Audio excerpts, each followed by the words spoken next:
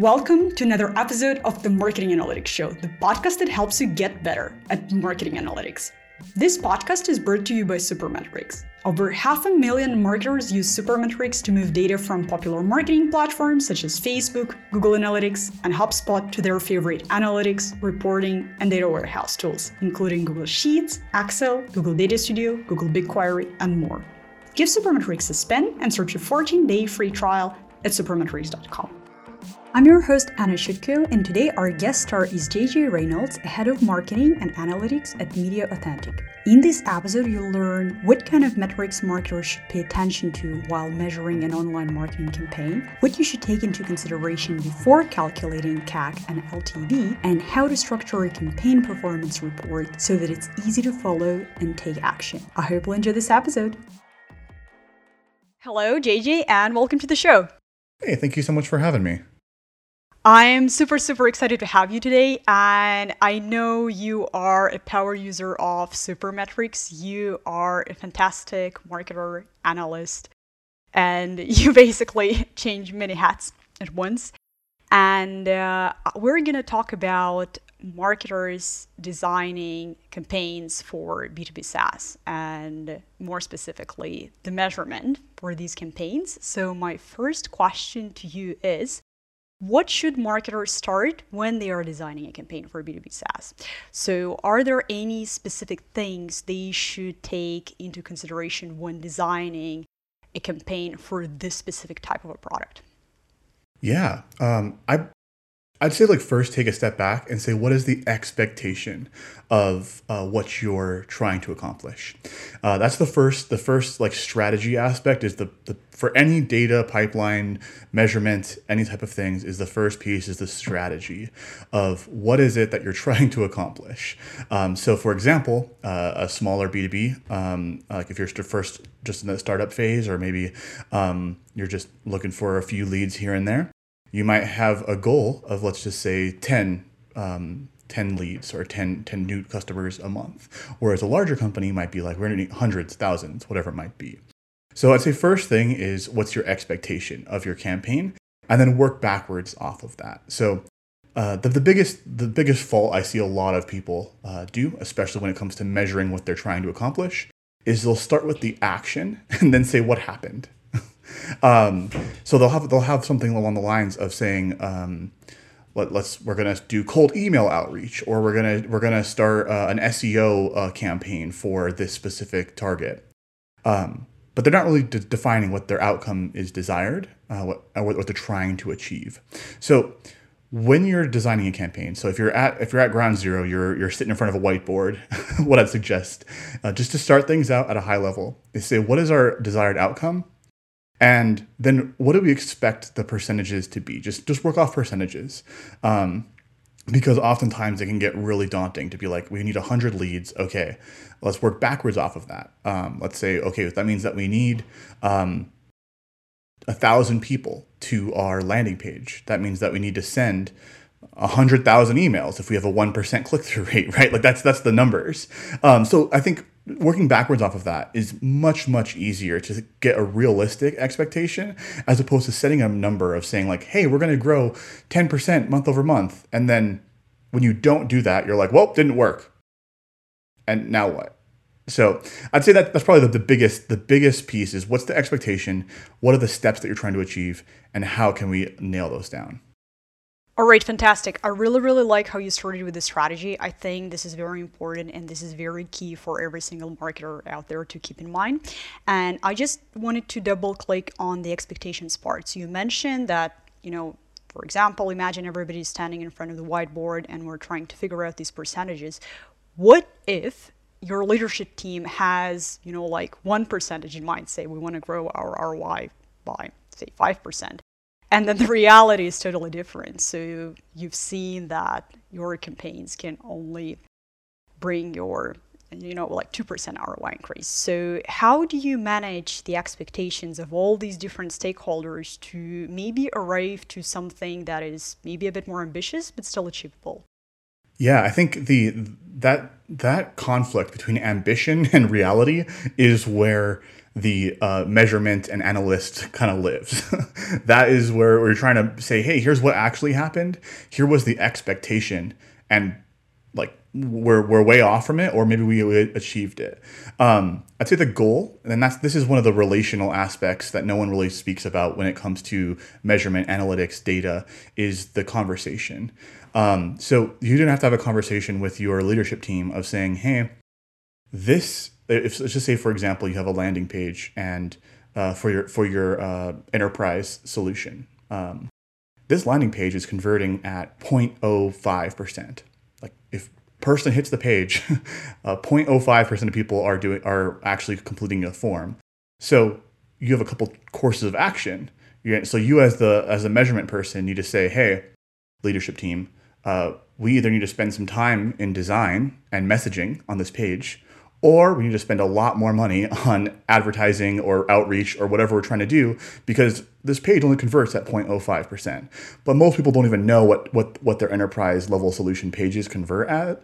And so that's kind of what I'd recommend, is that conversation is key. And if you can come to the table with saying, here's what it actually is, and maybe here's a few solutions, like maybe we need to increase design, increase traffic levels, increase like the messaging. And by increase, I'm saying like increase as in like improve that aspect of your marketing strategy. All right, perfect. This is very interesting. And also, like I said, I really, really love that you mentioned the combination of data analytics and having a sound conversation with the leadership team there.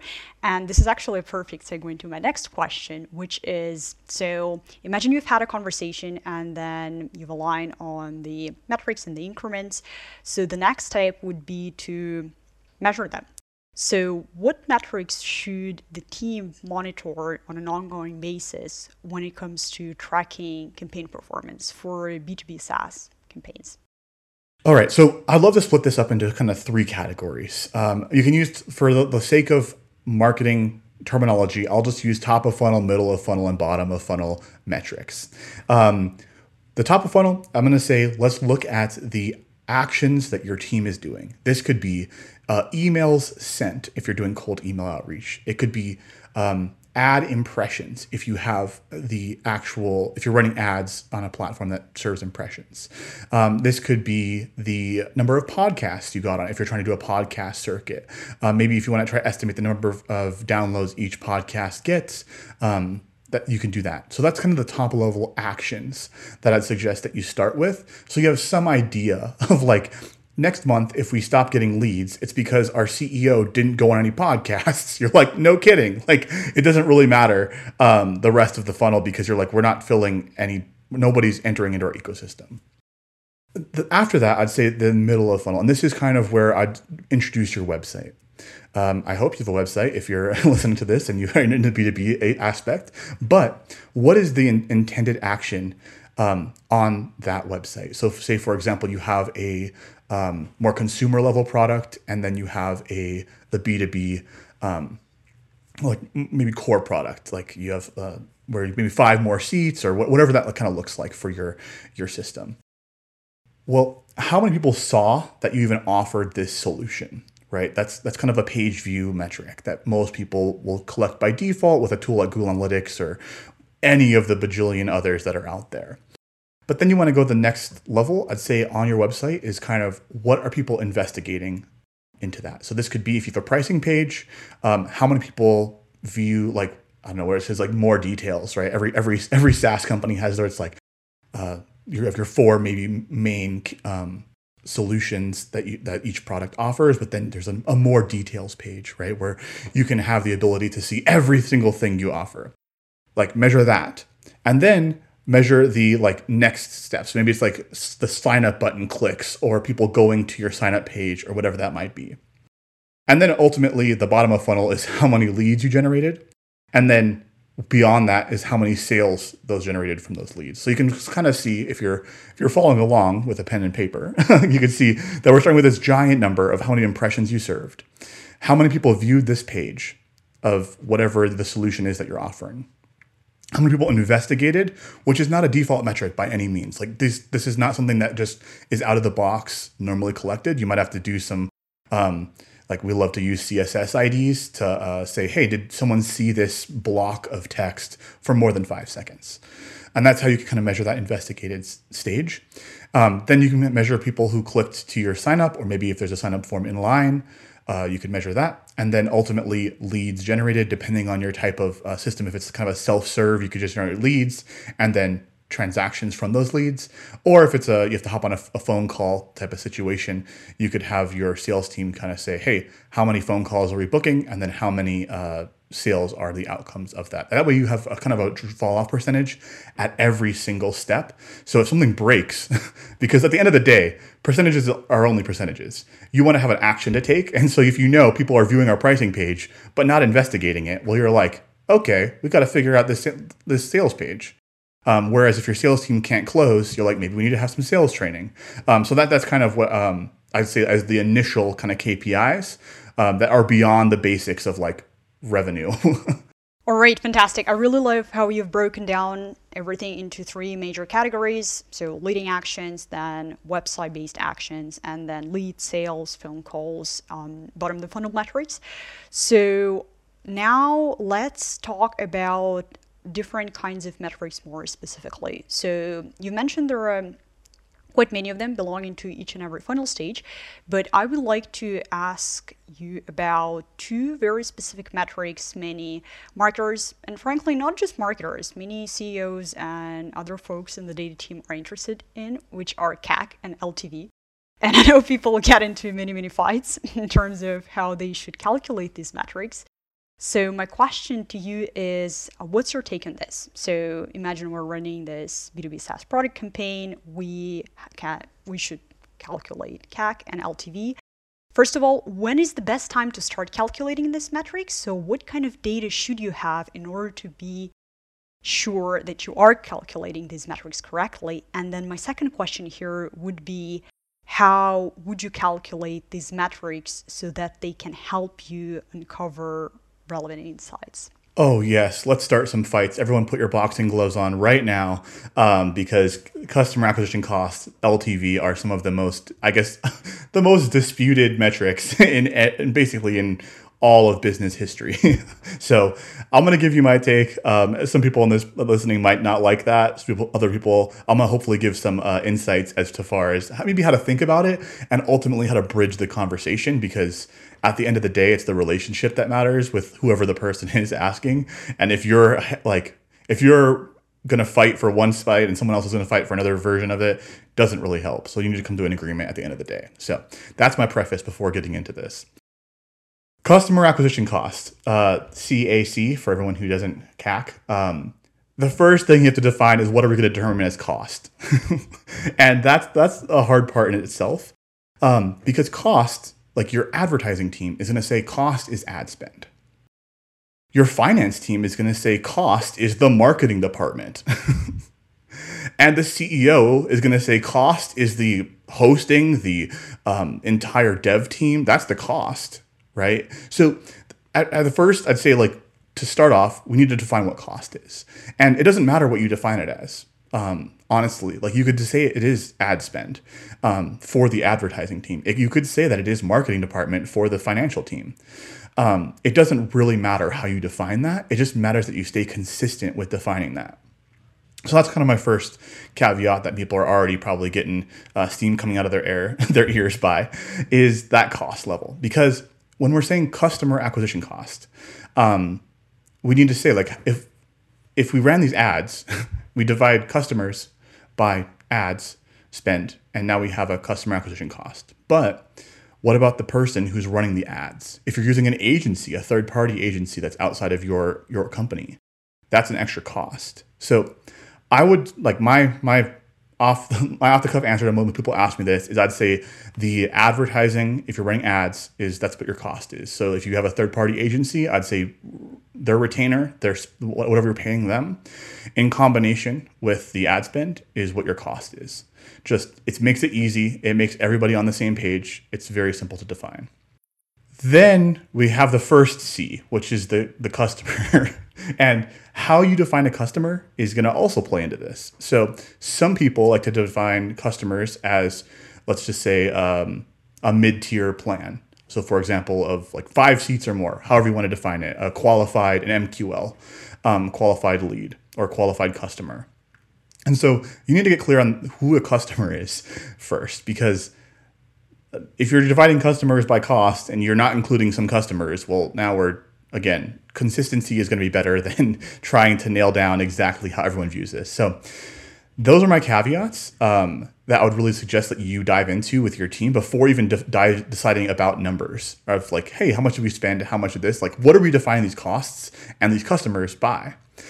How I would say it is like just kind of blanket statement is costs is ad spend plus the people running the ads and like creative, etc. If you have costs like that, then it's just kind of an easier way to view that. If you don't run ads, for example, say you do podcasting or say you do YouTube as your strategy, just kind of like try to group all that together as far as you have a number that everyone can agree upon. And then customers, I would just say all customers because if someone gives you their money, that's where you're going to define customer. Even if it's $1 a month or whatever, $12 a year, that's a customer. I'll fight any CFO or CEO if they want to talk about that's not a customer to them, because eventually they'll grow. So that's kind of my customer acquisition cost. Yeah, it sounds very reasonable. I really like how you've broken it down by, who is doing the advertisement versus like how much we actually spend. And then I definitely do agree on all the customers. I know we also might get some punches from the audience there, but yeah, definitely. There are users, there are paying users, but it's definitely worth taking the whole audience into consideration. So how would you then add these findings and use them when you are calculating the LTV? Yeah, so with LTV, I really would like to play into the fact of saying it's a hard metric to calculate, and I'll give you one of the most difficult examples just to like let people's minds kind of melt. So we've got a client who is in education. They basically offer anyone with a .edu email address a free account, right? Free account, getting bonkers of customers, right? But when they graduate from university, right, because they no longer have a .edu at like their university email address, they sign up with a new email address, right? So if you go to like, say for example, someone went to a big university and then they got hired at Supermetrics, and then like we were going to try and sell them something. Well, now they're going to sign up with their Supermetrics email address, and you're going to lose that LTV. Like your whole lead generation campaign of getting students into your funnels so that they get used to your product, which is you're not going to be able to have LTV because they're now going to sign up with a new email address. So that is one of the most complicated situations. But with what I would say is for LTV, pick a date range, a time range that is reasonable for your like the length of your company. If you're just starting out and you're trying to predict LTV into the future, it's a great metric to have of saying, hey, our product costs $50 a month, and we estimate that our average customer is going to stick for 18 months, right? It's a great metric to start with, but then measure that against what actually happens, because sometimes you have products that are super, super sticky, right? You're like, we're never gonna unsubscribe from this product because it's the best. Whereas you might end up on the other side of that, where people don't really know what your product is because you're a startup and they start an account, they pay you for 6 months, and they're like, it's not fully baked, I might come back in the future. So I'd just say, again, expectation, how much do we think we expect it to be 18 months, but we don't have data on that versus what the actual outcome is. Super, super helpful in adjusting your marketing, at least projections overall. All right, fantastic. I really love how you've taken a really complicated scenario into consideration and helped us outline which components we should pay attention to while calculating the LTV. And now my next question would be, so we've discussed many metrics, the website metrics, down the funnel metrics, CAC, LTV, and many others. So now it's time to combine all of these metrics from different channels, and hopefully marketers are not using only one channel. There is a variety of channels. into one single report. So my question here is, how can a performance marketing team structure a report which is clear to read? And maybe you can elaborate a bit on the report structure and how to create this report in a way that it could serve different audiences. I am a huge design data dashboard person. I love it so much. So my strategy is this: is your report should have one answer, the primary answer. And you should load this report, and that should scream out to you what the answer to that question is, and it should basically tell you what to do, right? So whatever that question is, it should jump off the page. Then you should have something that's like a secondary question. So for example, let's just use Supermetrics as an example. You guys will have different types of blog content. Let's just talk about, there might be some blog content on data visualization. You might have some content on database management, and you might have some content on team management, more CRM, more bigger strategy questions. As a content marketer, you'll come to those breakdowns and say, which type of content is the best for lead generation? Well, I use the word best there, and I already hesitated in it because what's the definition of best? But in doing that, what you're going to need to do is you'll have to say, this category of data pipelines or database management is the best at generating leads. The next question I'm going to ask you is, which blog post is going to be the best of those? So if those are your questions, if you're talking to the content team and they're asking, like, we don't have no concept of what our quote unquote best lead generation content is by category, well, that's your report. Maybe a nice table with some bar charts of talking about how each individual category performs, and then your next question is how each individual page performs, so you can drill down into that. And then you might want to say, like, what's the next question is that you have the URL of, let's just say, 10 ways to manage your BigQuery database more efficiently. That's the blog post. Give them a hyperlink so that you can click on the little button next to that link, and so that your content team can then view the page that URL is referencing, because not everyone remembers who wrote that article, what it was. So just to recap, primary question, that's what you need to answer first. It should scream out. I'm talking color-coded. Red is bad, green is good, however you want to define it. Maybe a trend line with that metric over time. Secondary question, then broken down into what's the next question someone's going to ask once they view that first primary question.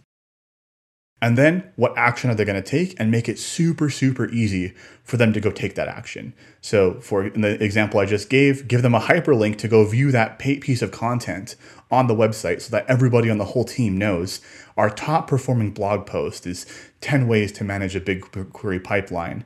And then you can view that and see, and they can go read it instantly and say, oh, wow, this is actually bombdiggity.com, because it's really great and it was written by our head of database engineering, and they really know what they're talking about. So as far as structuring that, that's kind of what I recommend. Primary answer, jump off the page. Secondary question for people who want to dig in. And then a third, an action that they can take. So viewing a page, going into an ad account, whatever that might be. It's just super helpful especially when you're working with larger teams, to have everybody on the same page. Fantastic. I really, really love this framework. And I especially love how you finished by saying that you should add something that encourages somebody to take an action. I think this is super important, because normally the reports just end at, here's the data, here are our conclusions, that's it. You should go and figure what you should do next. So it's perfect. And now let's talk about the mistakes part, which is one of my favorite questions. So we've talked about the metrics calculation, how to design a report, and what marketers should pay attention to when they're structuring their funnel and adding campaigns there. So there are many actions involved into each and every one of these points. So what are the typical mistakes marketers make when they're measuring the results of a B2B SaaS product campaign? Oh boy, mistakes. So the biggest mistake is tracking a metric without an action. Hands down, like period. That is it. If you're tracking something and you're like, I don't know what to do with this, like if it's bad, and like what is bad, what is good, right? Like defining that beforehand. Probably that's the biggest mistake I see. For example, measuring hovers, right? So for example, you could say, I want to know people hover on our primary call to action button on the Supermetrics website. What are you going to do if it's 0.05% hovers, right? Like make the button bigger. What are you going to do with that information? There's no usefulness that you can do with hovers of a button. If someone knows that, email me, shoot me an email, let me know, because I would happy to rescind that statement, but I've never found a useful action from a hover. And so that's like a very simple, stupid like example, but whatever you're doing, whether it's email marketing, whether it's like CRM analysis, whether it's ad analysis, if there's no useful action from that metric, starting out with, like I'd say that's probably the biggest mistake I see. All right, fantastic. And now we would love to learn more about you. So if the audience would love to reach out to you, and I'm pretty sure they will, maybe some people will fight you, maybe some people will ask you for more useful advice on measurement, where can they find you? Yeah, so you can find our agency is Media Authentic, so MEDIAUTHENTIC, so the word media and the word authentic just smashed together. And you can find all about what we do there. You'll find my face and talking head videos all over the site. If you're interested in learning about some data visualization, we're starting up a new like kind of education blog type of thing on datastudio.vip. So that's datastudio.vip.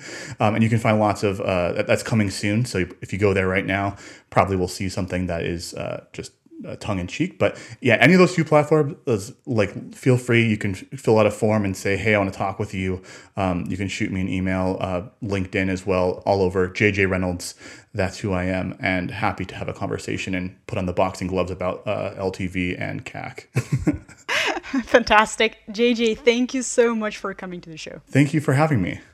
It's been a pleasure. And that's the end of today's episode. Thanks for tuning in. Before you go, make sure to hit the subscribe button and leave us a review or a rating on Apple Podcasts, Spotify, or wherever you're listening. If you'd like to kickstart your marketing analytics, check out the 14-day free trial at supermetrics.com. See you on the next episode of the Marketing Analytics Show.